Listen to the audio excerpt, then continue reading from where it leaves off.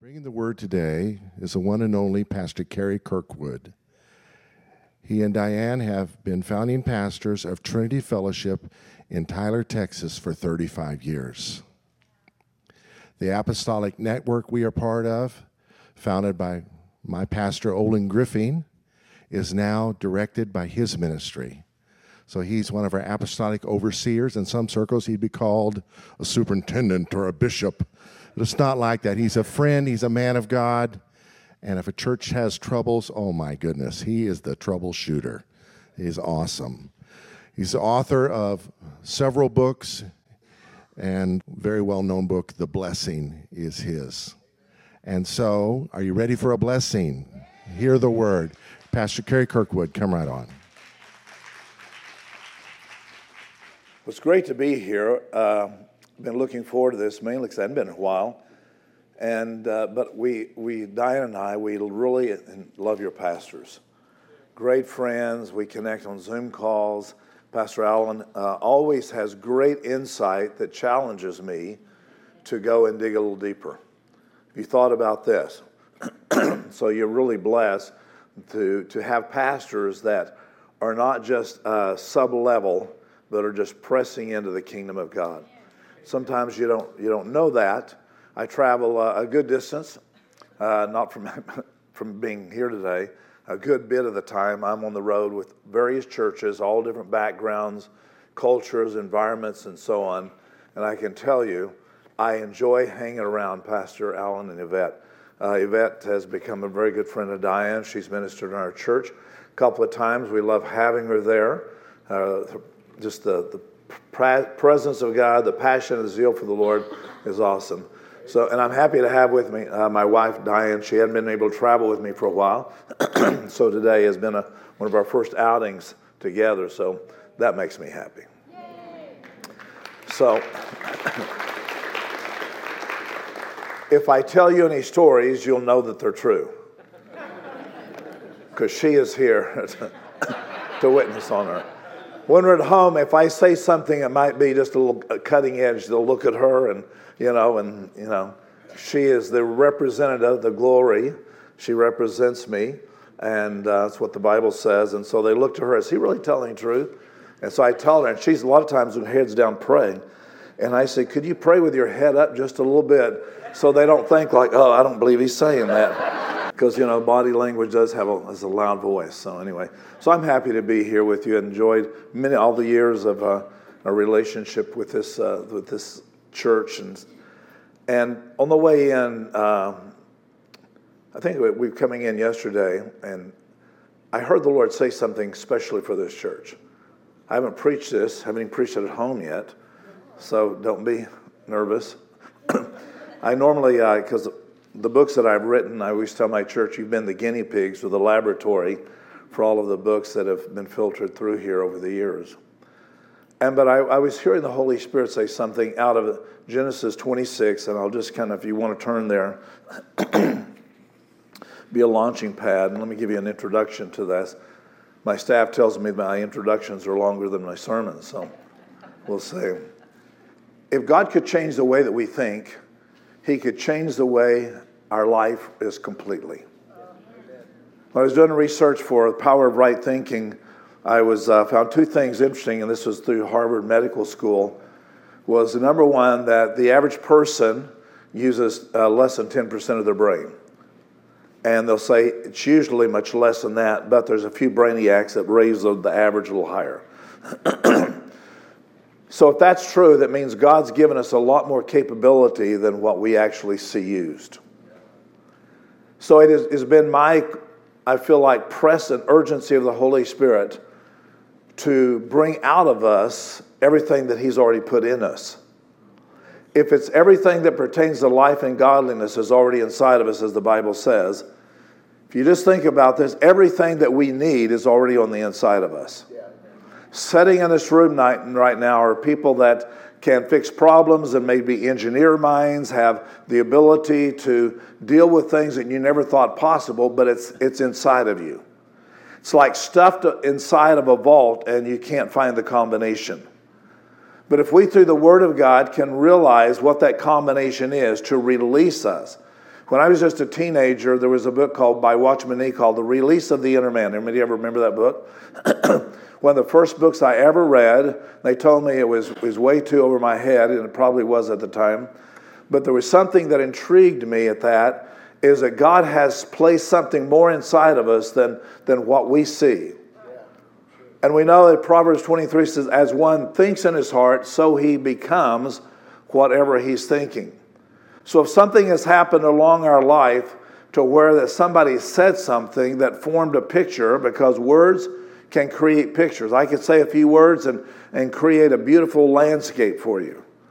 So if pictures can create, words can create pictures, and pictures can create destiny, then that means something has said to us to suppress us from not getting to the full potential. I was watching there was a show about how to hire people in interviews. And so this young lady was coming in for an executive job, and she didn't realize the very moment she entered the building, she was being watched, and the interview had started at that point. In her mind, the interview didn't start until she came before the CEO. So she came through the building, and there was a security guard there, and she was really ugly to him and said, I'm here to see so-and-so. And he said, let me check on the list. He says, you don't need to check anything. I'm here. Let me in. She was demanding her way. Came into the office with the rest of people around. She was interacting with them and said something like, I've already got the job. You probably need to go home. And so she began to see all these things, and so went up to the other secretary that was the executive secretary for the CEO, and said to her, you might as well move me to the head of the list because I've got things to do. So when she was arrogant, full of herself, to say very narcissistic, to say the least, she comes in, and this was a true account, and she comes in and sits in front of the guy, and she starts telling me how great she is and wonderful and all that, all her skills and all her resume. And he says, man, your resume is just impeccable. I don't know that we've interviewed anybody that has the background, experience, and education you have for the job. Feeling confident she got the job, he said to her, but you're disqualified because you failed the interview.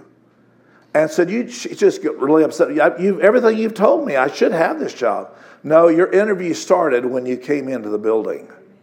We were watching everything you said and done. You did and interacted with other people. And so you failed for that. That touched me so deeply that I began to dig into the Word of God and realize that if we are in the phase of the interview for eternity, God is watching, right? The Bible says we're judged for every idle word. That's kind of a rough statement. But the word idle there is the word argos, which means unproductive, or I had the opportunity to sow something that would bring life and encouragement to someone else, but I chose not to say it because I didn't want to give myself away. I didn't want to be vulnerable, so I'm just not going to say it. I have the power to bless, but I'm just choosing not to. If you can't say anything good about someone, keep your mouth shut. Well, that's not good either. So the idea, he's given us something, and we're playing out life now that's going to happen for eternity. I can show you through Scripture that there's 5 places in the Bible that talks about books that are written about us. So I would just suggest to you, maybe you had a baby book before you were ever born. According to Psalms 139, that all of your DNA and everything was there. We normally read that concerning, pro-life. But if the Bible also says that the Lamb of God was slain before the foundation of the world. Before there was ever an earth, Jesus, the Lamb of God, was slain before there was ever an earth. Wow, wrap your brain around that. So if that's possible, it's very well possible that God thought something about you, declared something about you before you were ever conceived. So it was written things about you. If you go into Malachi, it says, all those who feared the Lord, there is a book of remembrance written about you. If you operated in the fear of God, in other words, meaning the fact, I want what God thinks before I care about what anybody else thinks. I want to please God more than please anything else. I want to operate in what the Word of God says. That's the fear of the Lord. If you love me, Jesus said, you'll keep my commandments. So then you go into that, you go into Psalms 87 says, where it says, all those are born in Zion, there is a registry, one translation says a birth certificate, are spoken of those who are worshipers. There's a difference between a worshiper and a singer, right? This morning we might have had some singers here and might have some worshipers. Singers are where I'm reading the words off the screen, but my heart's far from what I'm saying. The word worship, proskuneo, is to bow and to adore, think about him, and to worship him and honor him. I've been in Africa where there's no music, and a little pavilion, dirt floors, and all they had was a hollowed out log with a piece of deer skin over it, and a guy just beating on that thing. And I saw the presence of God fill that thing, atmosphere, and they were dancing and had a dust cloud there. So strongly, I've never felt the presence of God there. So it's not about the right key, right note, and all that, but out of our innermost being, I love him so much. And he said, it's written about you. There's a place that talks about in Psalms where all those who have talking about intercessors and those who prayed, that all the tears, not just the tears because you're brokenhearted, that's a country and western song, but when you literally have tears where you're pouring your heart out before the Lord, says your tears are bottled up there, and there's a book that is recording all of your tears. And then, of course, obviously, in Psalms 139, the book of life is there. But when the Bible talks about in Revelation around 21, it says that when we come before the Lord, the books, plural, not just the book of life, the books, plural, are opened, and he begins to look at it, all of the books. My concern is for myself, I don't want to stand before the Lord and saying, and he opens the book, and it's my book that he said about me from the very beginning of time. He's proclaimed things about us because Jesus said, I don't live by bread alone, but I live by every word that is processed, proceeding, prophesied, if you will, that moves ahead of time, that comes out of his mouth. So Jesus said, I'm going to live by what has already been said. And Jesus was saying, it is written, it is written, it is written. So the word of God was written by holy men of old, spoke under the influence of the Holy Spirit. Perhaps it was recorded at a certain time, but God had already said it because he did everything, rested, ceased on the seventh day. So I don't want to stand before the Lord and realize, man, I had a whole book written about me, and I never got out of the introduction.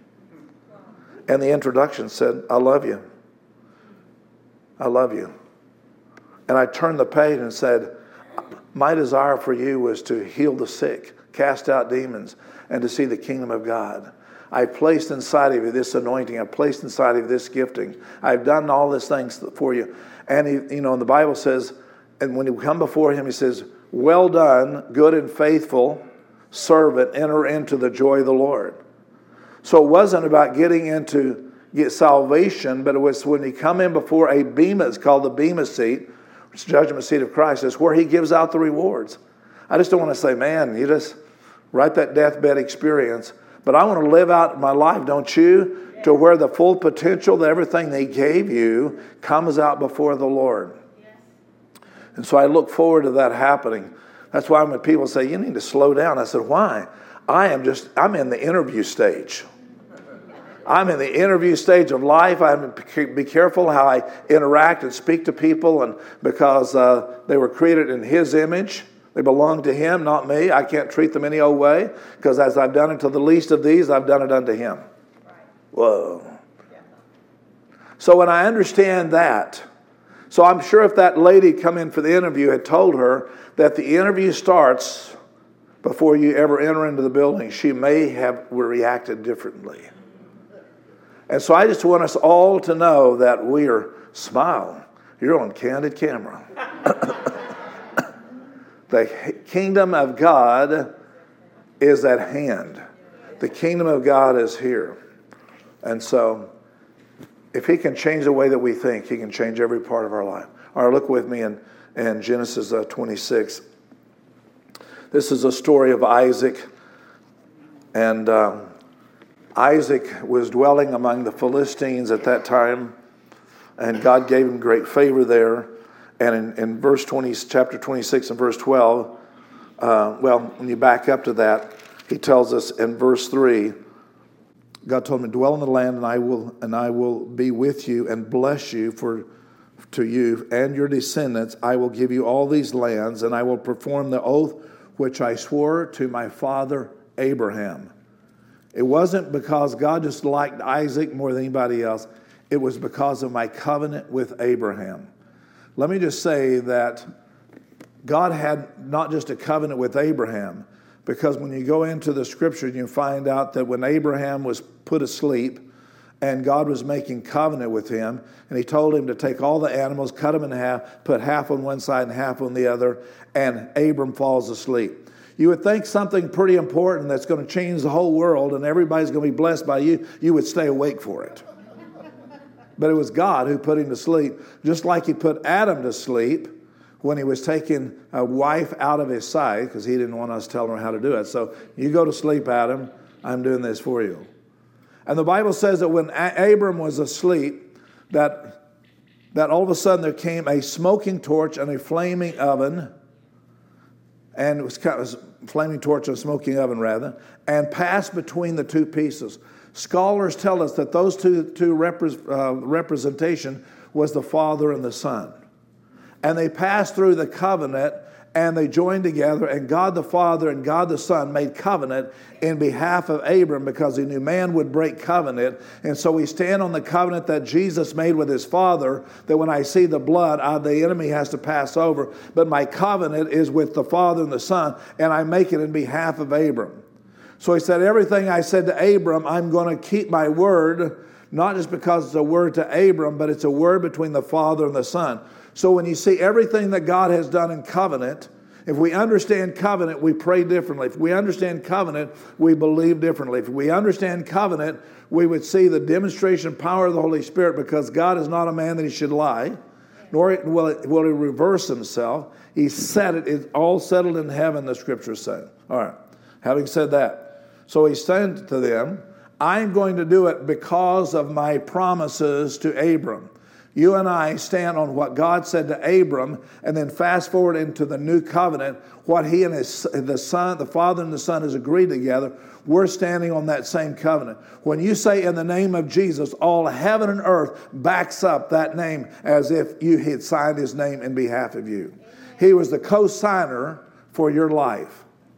All right, look at verse 12. Isaac sowed in that land. It was a famine. Nothing was growing. He sowed in that land and reaped in the same year 100-fold, and the Lord blessed him. In essence, he's saying Isaac did something in the face that's not natural, but when he sowed in the land during famine, because of covenant, God said to Abram that he caused everything that were not as though it is going to be. It all changed because he didn't look at the natural conditions to decide what God said. He took what God said and then made everything else revolve around what God said. When we say, I know what the word says, but. Anytime we put a but in there, it means just disannul everything I said previous to that. We need to be careful where we put our but. That'll preach. Not sure some of you like that, but nonetheless will.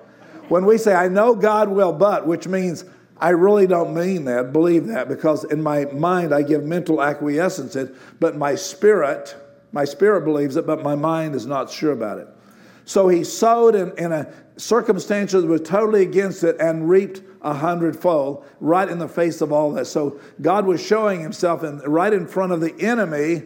My hand is upon him because I made covenant with my son in behalf of Abram, and my word will not fail. All right, look at verse 18. Isaac departed from there and pitched his tent in the valley of Gerar and dwelt there. He had some inheritance. The title of the message today is The Power of Inheritance.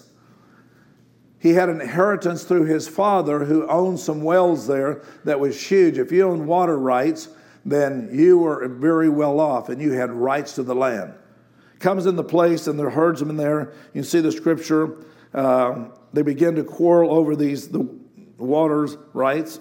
Isaac dug again in the wells of water which they had dug in the days of Abraham his father, though he had a right to them because of covenant with him. For the Philistines had stopped them up in the death of Abraham. Now listen to me. Just because the natural enemies of our soul stop something up doesn't mean God honors what's been stopped up. He's waiting for us to go after it and declare, this is out of my innermost being will rise up. God has placed invaluable potentiality, wells of life inside of us. And when life or the enemy has stopped them up, we get to where and say, well, it's just the way it is. I had a shot years ago. Somebody got in the middle of it. They moved my cheese, and it never did work out anyway. So therefore, here I am. So I spend the last 20 years of blaming somebody or something. Somebody did me wrong song. Instead of breaking through that and saying, but God has declared over what he said has a final word. Amen. Now, stopped him up, and verse 18, they dug in the days of Abraham his father, for the Philistines had stopped them up after the death of Abraham. He called them by names which his father had called them. In other words, his father had called them these names. It was prophetic. And Isaac's servants dug in the valley and found a well running there. But the herdsmen of Gerar, the environment, culture that they were in, if I'd say that, quarreled with Isaac. Isaac's name is the darling of my soul, or laughter in some places, some translations. They quarreled over this, and he called the waters, he said, the water is ours. Gerar, the culture of that time, he called the name of the well Esek. Esek means contention, because they quarreled with him. Then they dug another well, and they quarreled over that one also. So he called his name Sitnah, which means hatred. I know a lot of people that are unchurched today because they tried digging a well and it didn't work and they gave up. But yet God called us to keep pushing through and pushing through. And even though they were inheritances that Isaac had right to, finally, verse 22, he moved from there and dug another well, and they did not quarrel over it. So he called this name Rehoboth, because he said, for now the Lord has made room for us. What I heard the Holy Spirit saying about this place was that God is going to give you another well, that it's not just to be culturally contentious, not culturally where you have to push through, but it's where that you're going to have room with God. And the word room there is translated in the Hebrew, means to elevate, to give space for, and the idea for capacity. So if we translated that today, we'd say, for the Lord has given you the well of Rehoboth, so that you now have the capacity to do what God had given you as an inheritance. That just because one thing didn't work out, it doesn't mean that God is through with you. It means keep digging, because I'm ready to give you room and give you the capacity that I've called you to have. That's been written about you. It is written. Generations Church, it has been written. It has been written. God has said things over this church that if you took it in the natural pole, you may have certain feelings about it, but what God says has the final word and the final declaration, that he's looking for someone to take that word and begin to dig, because there's water veins and depths of the Spirit of God below the surface that you don't even see and know. When Jesus was dealing with his disciples and he was speaking to them parables, Jesus said to Jesus, his disciples said to Jesus, why do you talk to us plainly, but you're telling them in parables? He says, because it's for you to know the mysteries of the kingdom of God. So when Jesus would be talking about farming, all the, Matthew 13, sowing and reaping, the Pharisees, the religious group of the day, who saw themselves as the interpreter and arbiter of truth, that all they could hear Jesus talking about was farming. They're agronomist people. But the disciples began to realize that he was talking about something far beyond the natural understanding, and saw it as the kingdom of God. When John came preaching, the kingdom of God is at hand, repent for the kingdom of God is at hand, Jesus said, there's none greater than John in all the earth. John is just the quintessential of everything. Then he goes on, this is Matthew 11, and he says, but anyone who enters the kingdom of God is greater than John. Well, you just gave the greatest compliment ever could be given by the Son of the God. And he said, John's it, man. He's the mold. But anyone that enters into the kingdom of God is greater than John. Because John came preaching about the kingdom, but one who enters into the kingdom is greater than John. Amen. And he said the kingdom is not by observation. The kingdom is where? Is inside of us. So one who enters into that place to pull out of your innermost being and allowing the kingdom of God, the authority of the kingdom of God that sits inside of you, allowing him to flow out of us is greater than the one who just talks about it. It's much easier to talk about something than doing it. It's much easier to talk about healing than getting out and praying for people. It's much easier talking about, the potentiality, but he said, tag, you're it. Because greater is he, the one who's already from the foundation of the world spoke about you, is in you than the little he that's in the world. But we tend to allow the things in the world to put pressure on the outside to suppress the inside. When the scripture talks about the anointing removes the yoke, breaks and removing the yoke, it literally is an internal pressure becomes greater than the external stress. So many times it's easy just to put up with whatever we see in the natural instead of what Psalm 68 says, let God arise, Spirit of God arise, and let his enemies be scattered. So the more that we allow what's the inside, the press and the capacity growing inside of the presence of God inside of us, it breaks the yoke on the outside. I was in a place one time and excuse me. We were called there to minister to a Church of Christ, bunch of group people. There were 70 elders. It was large in North Dallas.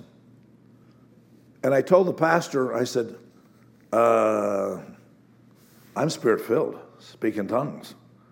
And he said, well, we don't hear, but that's okay.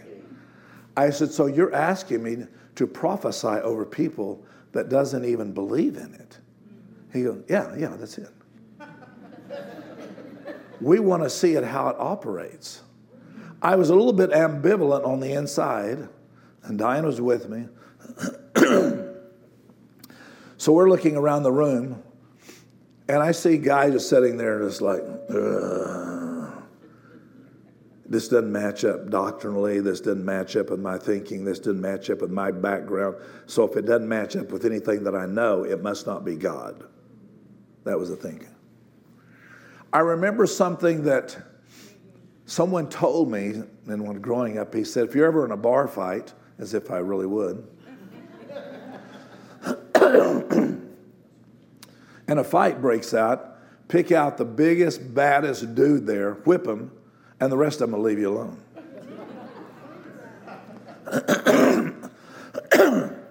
Excuse me.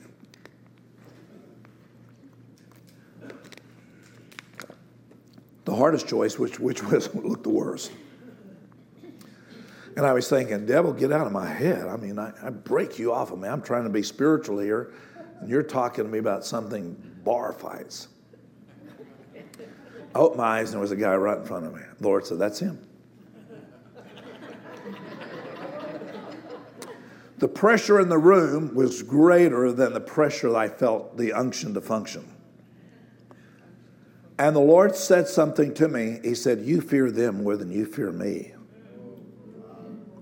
If you fear them more than you fear me, that means that you are governed by what man thinks.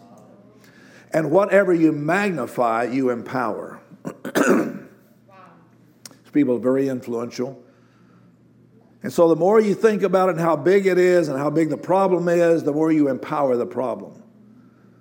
When you magnify the sickness and disease over what the Word of God says, you magnify the problem and you shrink the healer.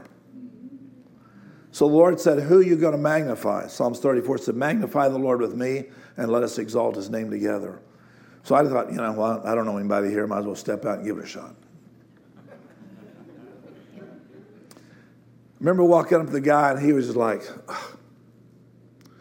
Has arms crossed, legs crossed. He was just very, if body language could speak, he was hollering. And I said, when you were 14 years old, you said something to the Lord. And you made a promise to the Lord. And in that promise, you told God, if you would change the situation that you were dealing with, that you would serve him all the days of life, and you would embrace the power of the Holy Spirit. And I said, and God sent me here to say he's ready to collect. This guy just falls over in his seat, pulls his legs up, and just starts shaking all over. The rest of the room went from this to...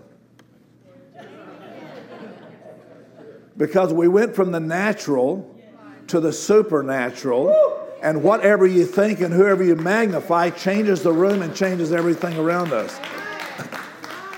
They had stopped up some wells there, and all of a sudden I could find a well that God made room. And the guy who was pastoring that church at that time was Michael Miller of Upper Room Church. He's wanting to introduce some things of the Spirit.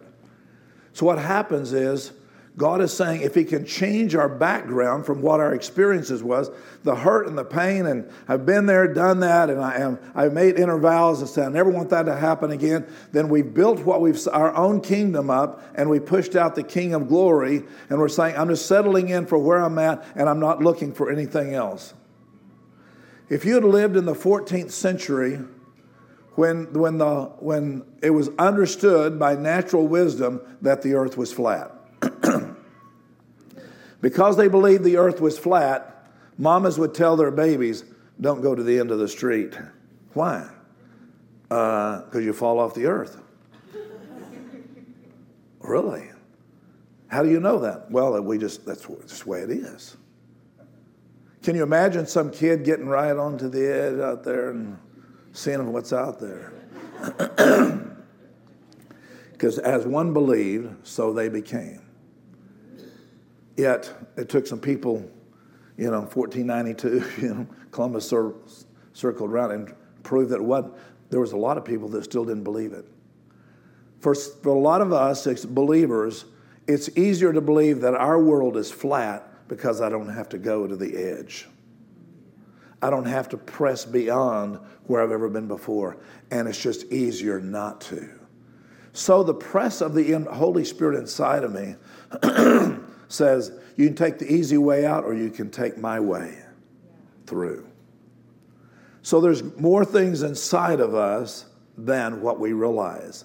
If God can unveil himself inside of us and say, greater is he, that anointed one inside of you, then it breaks the yoke and breaks all of the mindsets and everything around us, and we begin to dig in wells that saying, God has given us room. Now, the word room there again means to elevate and is as a position of strength, and it's also the word for advantage. So they dug, and the Lord has given them advantage. I want to tell you by the Spirit this morning that there's an advantage of the Holy Spirit that's already been spoken into this house years ago. And there's coming a time when that well is going to break open and you're going to see an advantage. And the advantage is going to be the presence of God, the power of the Holy Spirit, the demonstration of everything the Bible says, and you're going to see the hand of God come mightily on the house. Let the time be now. We receive that word. Receive it. Yes. The Isaacs of the Holy Spirit are going to rise up and begin to say, the time is right now, the kingdom of God, where generations, there's a lot of young adults that are looking for a father, and this man's a father, looking for someone will say, give them truth and not just pander what's getting, saying, this is the Bible, this is the way, walk in it, and you're going to see that. So the Lord is preparing us now with the capacity. It's one thing, we can pray big prayers and we give him teacups to put it in. God, I want you to move mighty mountains. Here's my cup, Lord. I lift it up, Lord. If he poured out on us the very thing that we're asking for, would be destructive. Moses said, I want to see your glory. I've seen all your miracles. I saw what you could do to Pharaoh. I saw what the natural things you did at the Red Sea. There's something missing in my life. You think, Moses, you're an ungrateful thing. And it's not about what you have seen. It's what are you seeing. It's not what was said. What are you saying? It's not about living in the past. It's about living in the present. You find in Romans when Paul makes this statement, he said, nothing separates from the love of God, things present or things to come. I looked at that and thought, Paul, you're missing something. If you're inspired by the Holy Spirit. You should have said things past, present, and things to come. But he didn't. In other words, old things have passed away. I've cut them off through my blood, through the blood of Jesus. And now you step into this present. How you deal with the present determines whether you have a future or not. We get stuck in the present and we don't move into the future because we have excuses and reasonings and all of those things that suppress and push down the Holy Spirit. Because it's our spirit that's eternal. It's not what we think in our mind and will and intellect that suppresses that. In the Garden of Eden, before Adam fell, that they saw one another were covered by the glory of God. They were covered by light. The Bible says they were naked, but they were actually covered by the glory of God. So when Adam and Eve walked around in the glory of God, Eden is translated the place of my presence and the place of my pleasure. I mean, it was God's headquarters on earth. He places a tree there, which if we were God, we'd think, why'd you do that? It's because he wants us to have a choice. Choose life or choose death. Choose mental anguish, which is Gnosticism, word of knowledge of good and evil, or choose life. When they ate of that tree, before that time, Adam would look at Eve and said, well, baby, there's not another critter in the garden like you. Wow, you're beautiful. When the glory departed, and he, I've never seen you that way before. What happens? He immediately says, God, that woman you gave me, she did it. And the woman said, it wasn't me, it was the devil. It was a serpent that did that. Interesting enough, when the glory of God departs from us, we start seeing things through the eyes of blaming. Blaming a culture.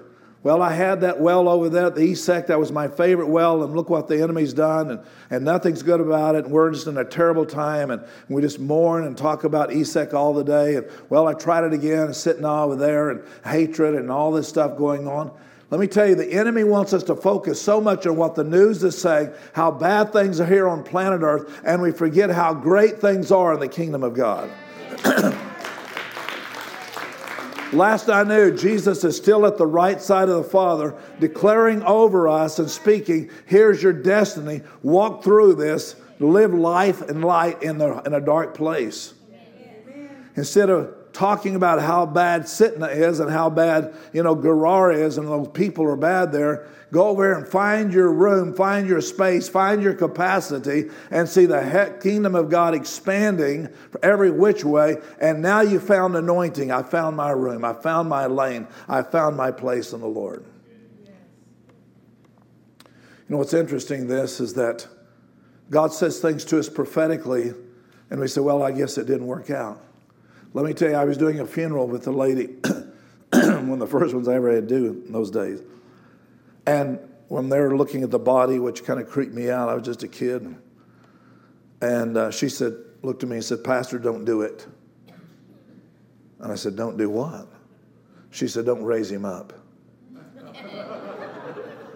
I was flattered she thought I could. But I can tell you that wasn't what was on my mind. My mind was like, I'm going to get out of here.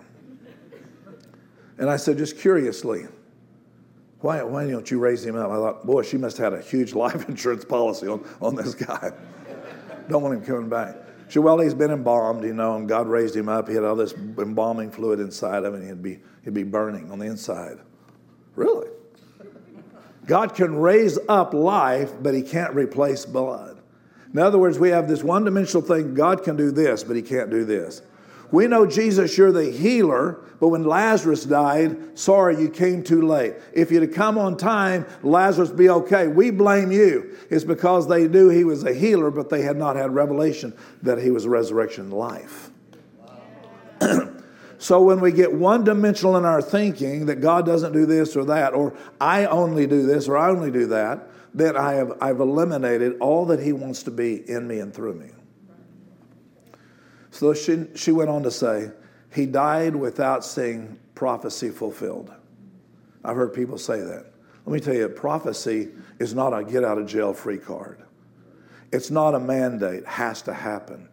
It is an opportunity to cooperate with God, and it's literally prophecy is potential. If God said it, I can go the opposite way, and that word never be fulfilled, and I can say, see, that word never was God. When the angel came to Mary and said, you're going to have a son, immediately she said, how can this be? I've never been with a man. Legitimate question. The natural doesn't make sense to me, but she said, nevertheless, at your word, let it be done. And the angel said, nothing is impossible with God. And he used the word nothing. It blows me away thinking of that. The word nothing in the original Greek is the word rhema. No freshly spoken word, nothing, no freshly spoken word will return without accomplishing what would have the life inside of that word. So we begin to understand that prophecy has life inside of it only to the point that I cooperate and have it. Habakkuk said, is the seed still in the barn? In other words, he came and said, the temple's not built and all these things aren't done. Well, we got this prophecy. He said, I know, but the seed you put it on the shelf. And it hasn't been sown. That's why it hadn't produced. So when you say, well, see, prophecy doesn't work. It only works when I cooperate with the proceeding word of God. The same way that this word only works in my life when I'm living and agreeing with it. Best I can do looking through Scripture, I've heard people say, well, I just put that word on the shelf. How many of you farmers know if you put the seed on the shelf and go out in the garden looking for the fruit, you're going to find it didn't happen. There are no prophetic shelves in Scripture. It's either planted or it's not. So when the word of the Lord comes to us, we have the options like Mary saying, I don't know. Then I've aborted the seed. Or I can say, I don't have to understand it with the natural mind, but however these things can be, let it be, oh God. I embrace it fully. It means every day I'm thinking of God that I'm closer now than when I first believed. God is not linear in thinking. Linear is where he said something here at point A, alpha, said it down here at omega, ending. 20 years later, he hadn't said it, so I guess it's not going to happen. Alpha and omega means beginning, but it's circular. God is redemptive, which alpha is here, and omega is here. Omega is where it ends, where it starts. So God is redemptive in everything he said. As long as we contend for it and keep pressing and believing God for it, it never runs out. His word never comes back void, but it'll accomplish everything that he sent it to do. So I want us to look at quickly what it is that God's given us inheritance for. When my dad passed away several years ago, he didn't have a lot. I think his whole estate was about $100,000. 5 of us in the family is about $20,000 apiece. I had the Lord speak to me, and he said, how are you going to honor your father with what he's given you? My dad wasn't a great believer. He did towards the end of his life, but most of my life he never went to church. My mother, she was way ahead of her time spiritually. And so I had $20,000, and I asked my brother and sister, what are you going to do? Well, I'm going to pay bills. I'm going to buy a new car. I'm going to give some to the grandkids and all that. And the Lord said to me, how will you honor your father? So he started speaking to me through the word. He said, I've given land to people, and they had even fought for it. Hold the land, keep the land. They would fight the enemy off the land or something about land. And I said, God, I have $20,000, not going to buy much. And he said, once you know what I want you to do, then the money is not the issue. Once you have vision, provision is secondary. But a lot of people reject vision because they don't have provision. And God is able, according to 2 Corinthians 9, it is God who gives seed to the sower. In other words, that's his responsibility. I said, okay. Through a random situation, I helped someone get a house. They end up leaving and moving out of it. I'm left a house. Next thing I know, a guy comes to me and says, there's a house over here. It's an estate sale. I had a little bit of money there. They got a really deal, put it down and did that. So I started just buying rental property and just kept going on until... And so when it came to that inheritance, I talked to my brothers and sisters. I said, about a year later, I said, do you have any of the money that Dad left us? Oh, no, that went in a few months. They said, how about you? And I said, that money that Dad gave us, $20,000, it has been multiplied and continually. I've never spent the seed. It is still in the ground growing. It's not because I'm a wise person. Simply the Holy Spirit says to you, what will you do with the spiritual inheritance that I've given individually as a church, as the body of Christ? What have we done with the things of the Spirit of God? We're stewards of that. We're trusted stewards of the seed from another world. If you went into Deuteronomy, the 21st chapter, you'd find out that there's a principle there that said, there's a double portion belongs to the firstborn son. Remember when Deuteronomy 21, verse 17, around there? Remember that verse? We normally think of that being twice the amount of something. Well, in Romans, the 8th chapter, in verse 29, it says, Jesus, very clearly, Jesus is the firstborn among many brethren. So Jesus is the firstborn of the inheritance of his Father. And if you went into Psalms, the 2nd chapter, and in verse 8, this is God's messianic speaking back to it concerning his Son to come. Very prophetic way, hundreds of years into the future. And he says that I will give you the nations, or the heathen, he says, the nations for your inheritance. The ethnos is literally the nations. So when the devil comes to Jesus and saying, I'll give you all of this thing, well, the Father's already promised it to him. The devil always tries to work a deal with us to take from us what God gave us as an inheritance, to stop the well up, to do something to distract, to interfere, distract us from the culture, distract us from the day, so that we forget all about I've got seed, and the seed of this power. It's interesting in Matthew, the 4th chapter, where the last words that that Father said over Jesus when he was being baptized, in Matthew 3, and then goes into Matthew 4, the heavens were open, this voice comes, you hear him, and this is my Son in whom I'm well pleased.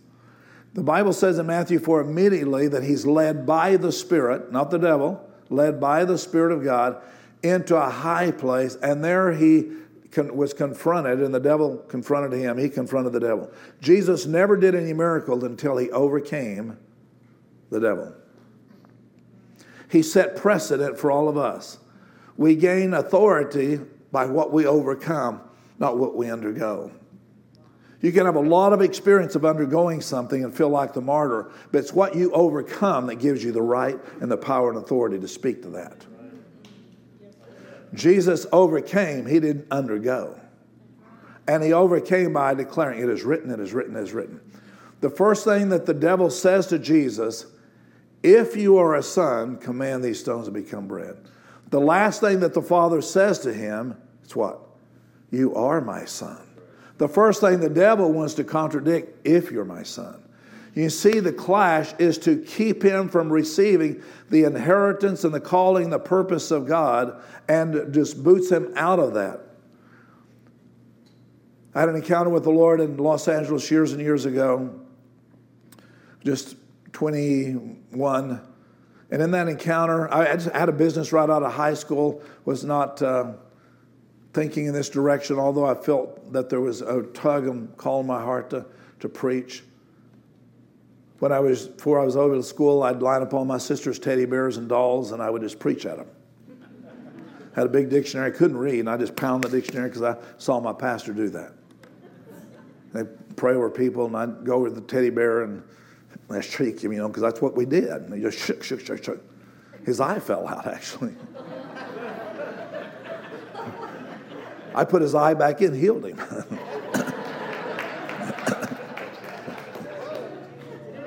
Because God was setting an imagination up in my heart.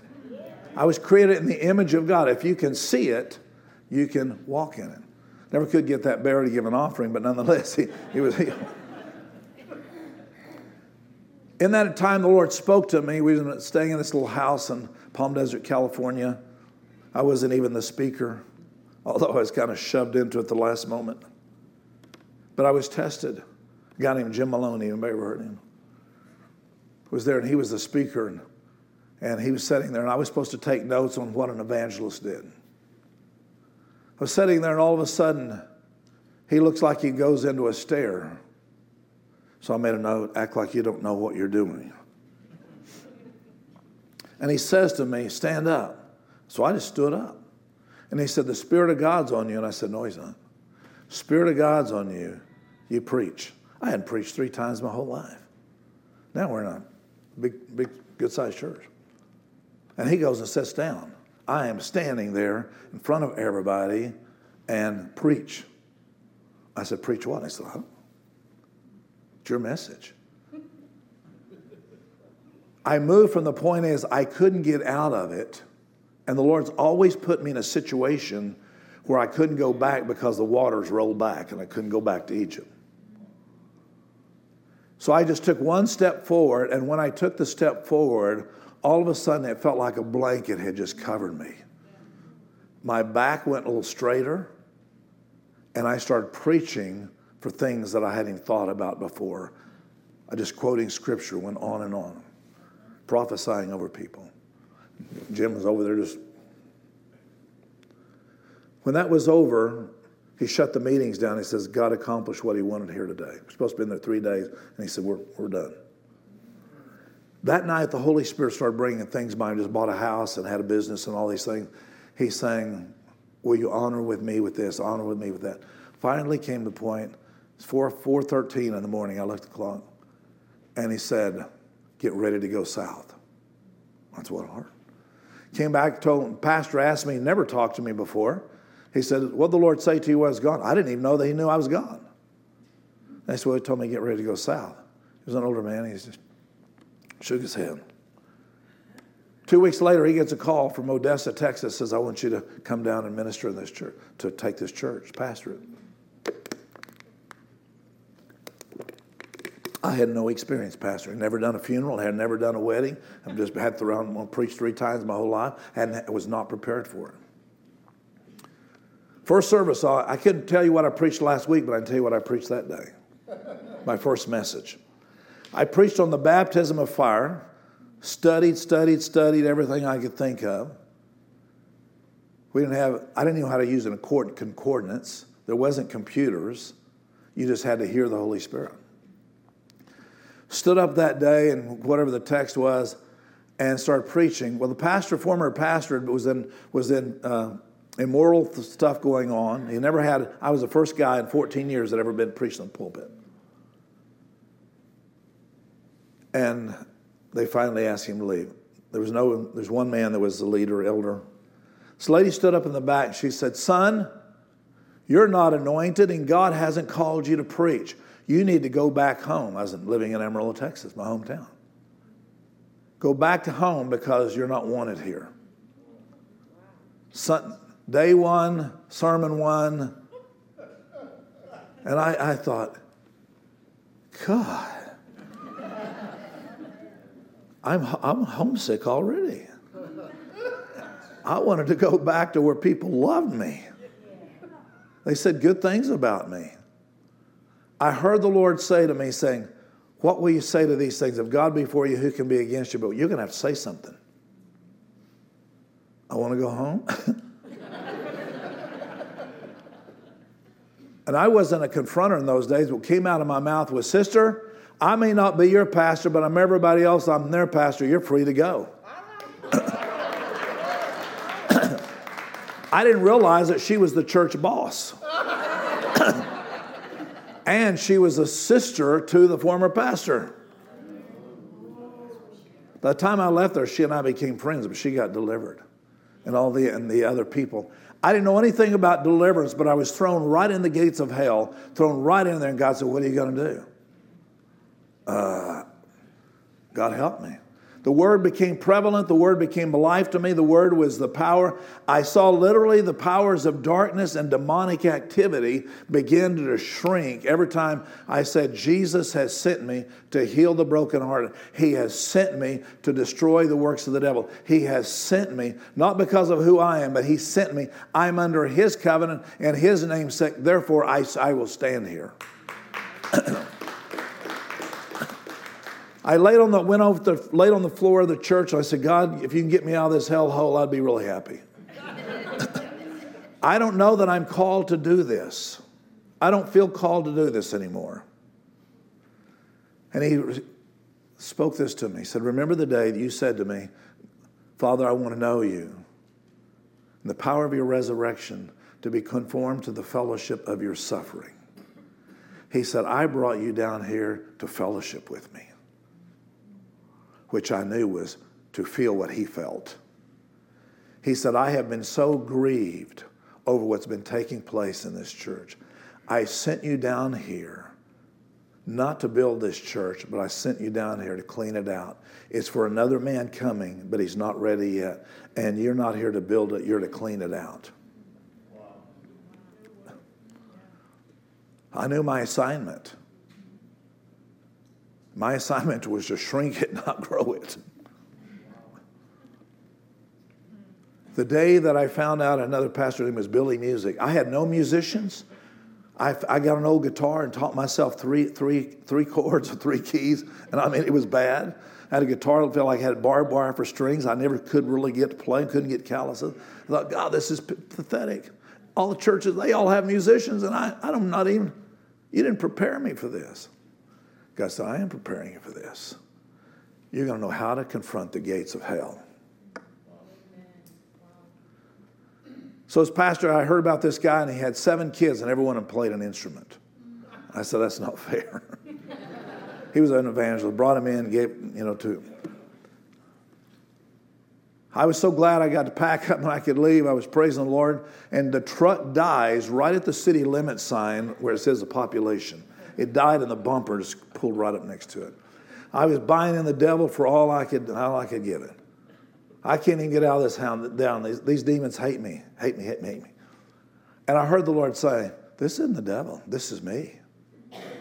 I will not let you leave this town until you shake the dust off your feet of what happened to you here. Because when I cursed the serpent in the Garden of Eden, and I said, on the ground you'll go, and you will eat the dust from the earth. And we are created our flesh is created from the dust of the earth. And if you do not get rid and get free from all of the hurt and pain and the rejection that you've been told and felt here, this serpent will follow you around and feed off your flesh. I got out of the truck, jumped up, and kicked my heels, shook the dust, and hallelujah, praise God. But I've got a problem. My truck still doesn't start. No cell phones those days. About that time, the only guy that was a godly man in the whole place, came by. His name was Jim Darnell, and he comes driving by. He was a pilot for an oil company. He comes driving by on Highway 80. And I said, Jim, what are you doing there? Because your work is the opposite direction. Yeah, I know it, an old Texan. I got up this morning and the Holy Ghost said, take your toolbox and go out Highway 80. You'll find Kerry out there. And I said, well, that's why they call him the Spirit of Truth. Battery turned over and acid spilled out and filled it up and charged off. That was in 1975, and I've never gone back to Odessa, Texas since. Though we've had conversations about that. Today I saw the power of the Lord. He put me in uncomfortable situations because the calling of God was, as Alan said, a troubleshooter for the body of Christ. God will put us in situations not to punish us, but to prepare us for what he wants to work through us and in us. But if I continually keep moving away from not wanting to serve there, it's not me, that doesn't fit me, nothing ever fits me. I was totally unprepared for that. I didn't even want to ever pastor again. And the word of the Lord came to me through Mary Ann Brown. The lady we knew, she's passed away. Sent me to Tyler, Texas. Started a church there. Been there 35 years. Here's the issue. In order to bring out of us what God has put within us, He allows the pressures around us to push out what He says, I and I only can anoint and I can do it. But I need you to join with me in partnership. All right, let me give you the rest of this. Acts chapter 2. Well, resurrection happens. Jesus is resurrected. Hebrews, the 9th chapter, talks about Jesus goes into the Holy of Holies, the real Holy of Holies in heaven. Moses' tabernacle was simply a symbol of the real one there, the original. Jesus, the Lamb of God, takes His blood in, puts it on the mercy seat in heaven. At that moment, we could find later, we don't know the sequence or the chronology, but there wasn't, when His blood hit on Golgotha, there was an earthquake.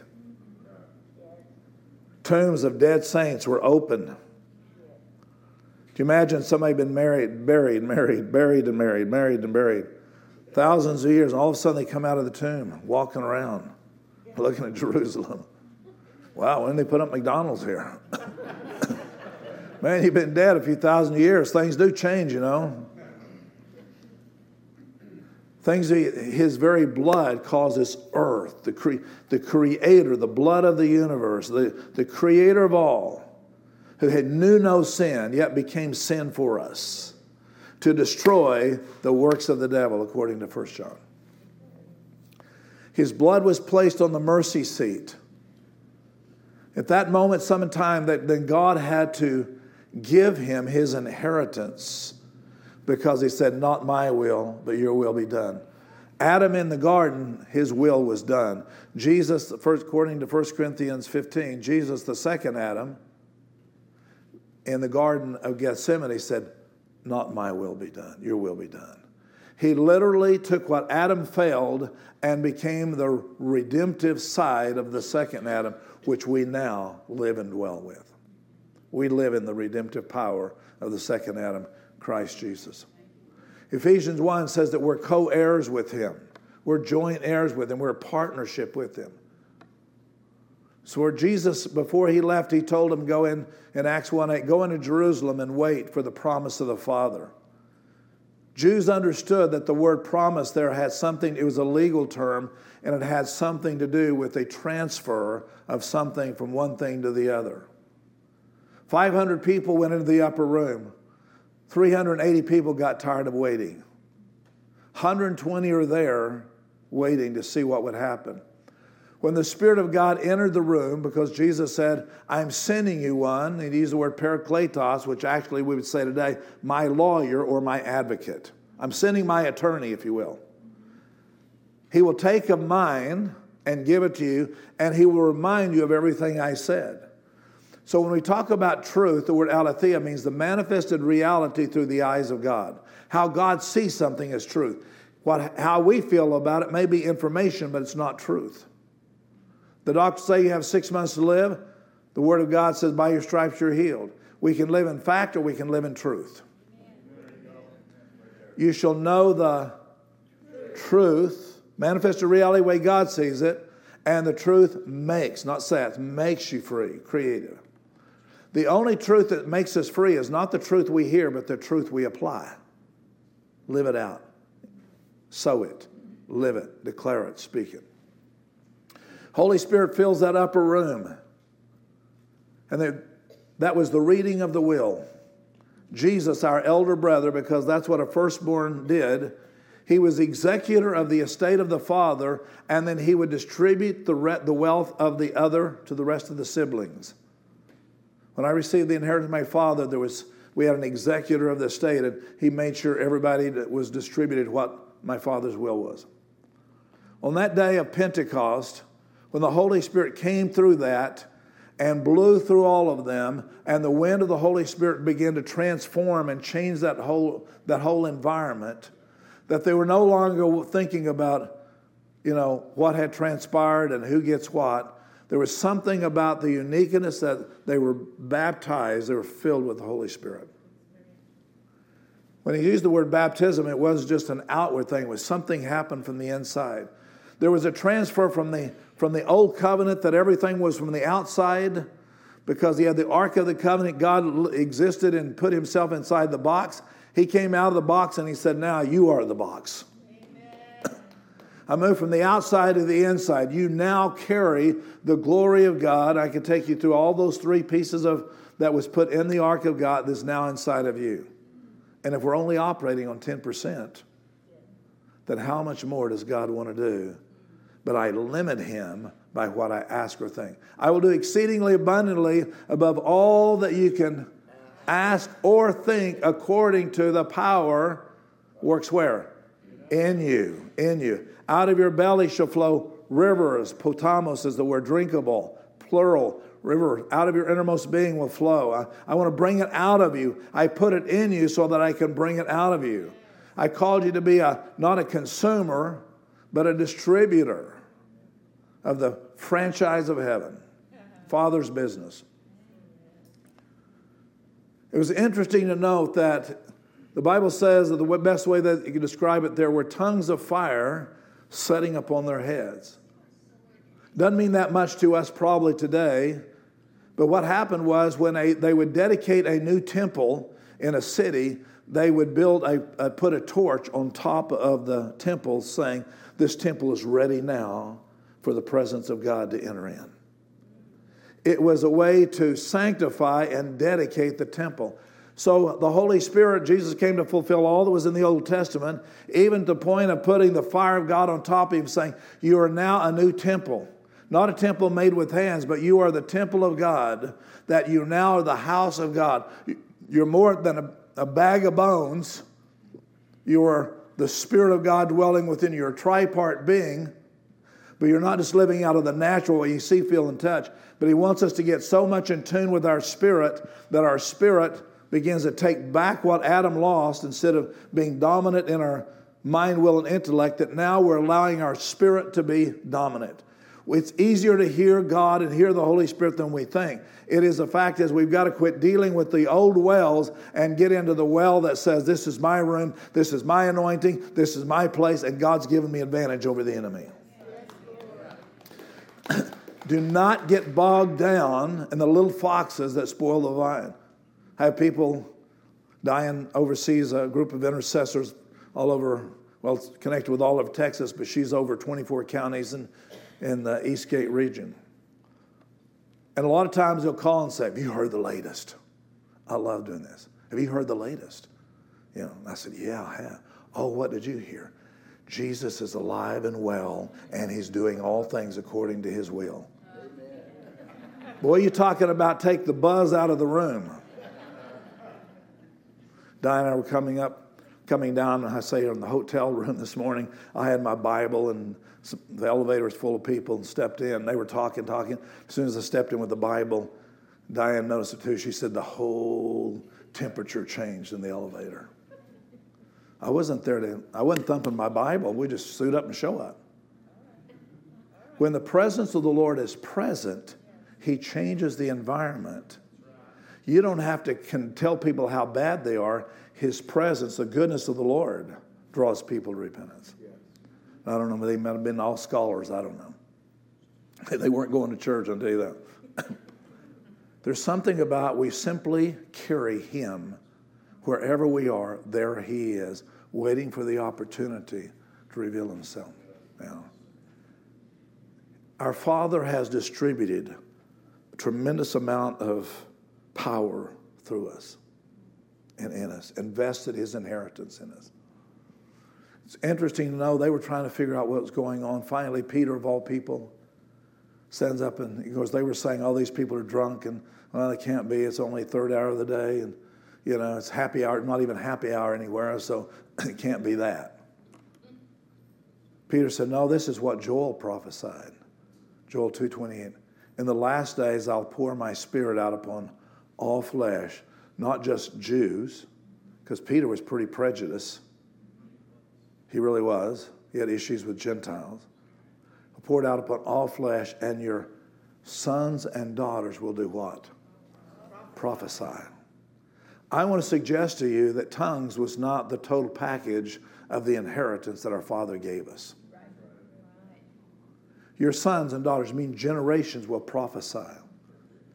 But we tend to put prophecy down to someone who has a gift of prophecy, and he comes along, calls people, and prophesies over them. But we carry inside of us the spirit of prophecy, because Revelation 19:10 says that Christ, the testimony of Jesus, is the spirit of prophecy. If anyone is born again, they're led by the Holy Spirit. So therefore, if anyone hath not the Spirit of Christ, or none of him. So if you're born again, you carry already inside of you the spirit of prophecy. Amen. We've reduced prophecy down to something that 1 Corinthians 14 and so on. But we all have the spirit of prophecy, which means we carry the ability of the word itself. Not come up and say some off the weird thing of you're going to do this, you're going to do that. That's a whole other level. But to prophesy what the Word of God says, proceeding word to come out of our mouth, means we're releasing the wealth inside of us that we were given as inheritance from our Father to change the environment and situation. Had a couple that I was dealing with, and their son was an adult son living at home, and he was on drugs. They came to me. In fact, I was doing a Bible school, and they were telling me the story. And they said, we just know one of these days we're going to get a call from the morgue and have to go up there and identify the body. They went on, and he says he's been a difficult child, and, he's taken all of our money, and, you think, why? And then he lives at home and does all this stuff. They're just angry. And I said, why are you prophesying this to him? I said, we don't prophesy. I said, yeah, you are. The devil prophesies. He just prophesies on the dark side. Hath God said. That's a prophetic word. If you believe it, then it becomes your reality. But when you begin to understand the spirit of prophecy, which is the inheritance that your Father gave you to deal with every situation you ever confront, it's already inside of you. It is written, it is written, it is written. To change the environment and condition of whatever you're at without putting a butt in front of it. So I told him, I said, I wanted you to try something just for a few days. I want you to declare over him blessing and declaring that you're a son of promise. You're God's gift to me. The Lord put you in my care, and I love you, and I am so proud of you. They said, we can't lie. And I said, no, you're not lying, because you're declaring that what God's will is. By saying what he is means I'm agreeing with what the devil's done. A lot of we call fact. Well, it's just the truth. No, it's not. Truth is what the Bible says. Fact is what everything and conditions around us say. So I don't know, I think it was about two weeks they called and told me the story. He said, my son was sitting at a bar, which was his normal thing to do with his friends. They were drinking, then after they drink a while, they smoke dope a while, and then we wouldn't see him till come in at night late. He's sitting at the bar, and he hears a voice that says to him, are you having fun yet? And he happened to think. Another thought introduced his garden other than hath God said. Or the fact is, you have a right to feel this way because the way your parents treated you, the way life has done you, you should feel this way. You're entitled to feel this way. Another thought was introduced. Are you really having fun? He was honest. He said, not really. He said, then get up and go home and repent to your parents. He got up from the bar, and his friend said, hey, where are you going? It's still early. He said, I'm going home. Why? Because when you start making a decision to break the rut and the routine of the old wells, there's always a pull and pushback. You're not normal. Let me tell you what normal is in the kingdom of God. He walks on the door, and it was still early, around 6 o'clock. And his mother comes up to him and said, are you okay? You feel all right? Is everything okay? What happened? Why are you here? It's amazing how we pray one thing and believe another. They're praying for Peter while he's in jail, and he shows up at the door and said, Peter's ghost is at the door. It can't be really Peter. We pray one thing. And so all of a sudden, he says, what's time church tomorrow? Saturday night. Tells him what time church is. Last I heard, he went to the church the next morning and gave his heart to the Lord. Last I heard, he's serving God. What were they doing? They were prophesying. It doesn't have to be, thus saith the Lord, because we know the Word of God says, not God's will that any should perish, but all should come to the knowledge of the Son of God. So he's not giving some strange prophecy. He's just simply saying what the Lord say, which is the spirit of prophecy, which is God's intention for, not the way they feel. Amen. Interesting verse in Ephesians 1, verse 18. Paul uses it as an apostolic prayer. Paul says, I pray that the eyes of your heart, not the eyes of your head, eyes of your heart, would be enlightened so that you could see the hope of your calling. The word enlightened there is a powerful word. It is the word means to take a picture, of photizo. So Paul was saying, I pray that the eyes of your spirit would take a picture and see what the Lord sees about you, so you would have an expectation of what he's called you into doing and being. So when you consider all that God has in store, everything changes when we begin to change the way that we think. Whatever we magnify, we empower. All he's asking us to do, start magnifying the truth in opposition to what the enemy is saying. You know, we know the scripture in James so well. It said, resist the devil and what? How do you resist? Yeah, submit yourself to God. That's true. First, submit yourself to God. But a lot of times, we don't know how to resist. We call the devil a liar. We call him names and get out of my face and all that. But I want to suggest to you the word resist means to replace with. Resist the devil by replacing what God said in replace of what the devil said. Jesus said in John the 6th chapter and verse 63, the words I speak are spirit and they're life. They're not just vocabulary. They have the Holy Spirit connected with them. Like Gabriel said to Mary, nothing. Your Rhema saying word has agreement with heaven on it. I want you to consider right now for just a moment what it is that you're believing God to see changed. And maybe you're just saying, that kid of mine, man, is just a punk. That kid of mine is going to be the death of me yet. That kid of mine, not anything going to happen out of that. My grandkids, they never come to see me. Rotten. I could have been a scientist had it not been that I had to go work for the family. And we get stuck in an old loop that says you owe it because somebody against you. When you lay down all that, because Jesus nailed all of that to the cross and broke you free from it. To where only thing now he's saying, speak the word and your servant will be healed. That's what the centurion said. Jesus said, I've never seen faith in all of Israel like this. Jesus highlighted it. He's saying, this is what it looks like. You may need to start writing some things down, because in covenant, I pray what the Father and the Son have agreed, not how I feel.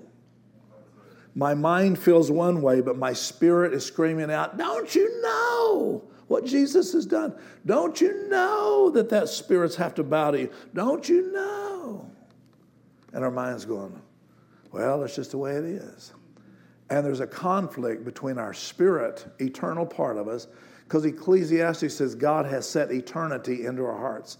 So he wants us to be more in tune. Eternity doesn't mean I'm going to die tomorrow and go up there. He said, I want you to be in tune right now with what's going on up there and let heaven come to earth in you. So Father, let's pray right now. God, we just ask you, Lord, for some sort of turnaround in every part of our lives.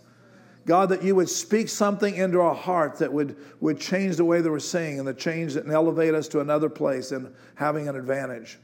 God, that you would move in our lives in such a position that we would go back to what you're saying, not how we're feeling. We repent right now, Lord, that we've been really good about talking about the circumstances, but we've done very poor of talking about how you see it. Give us the eyes of the Spirit so we can take a picture of what you want to do and not just keep taking pictures of the way things are.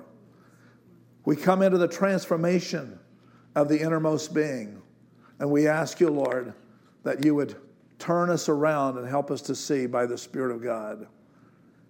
Let the counsel of the Spirit be upon us, O Lord, so we could enter into that place of glory.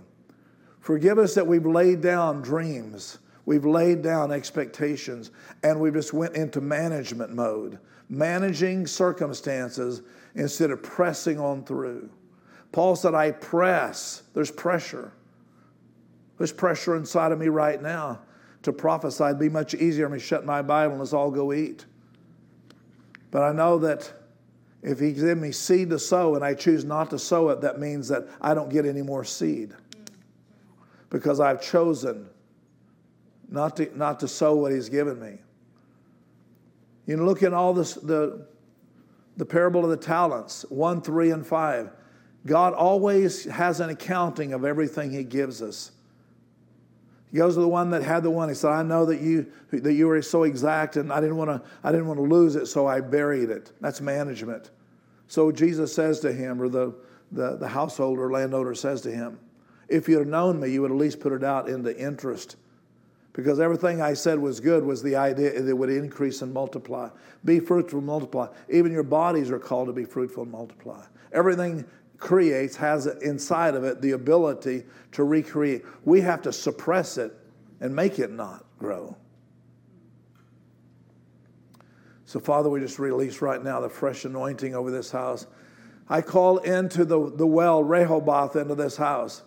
That Rehoboth break forth. That Rehoboth gives them room to have an extension throughout the city.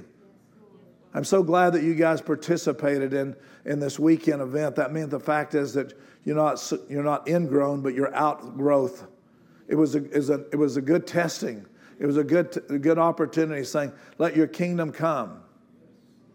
So, Father, I pray right now the fresh anointing come upon this house fully in Jesus' name.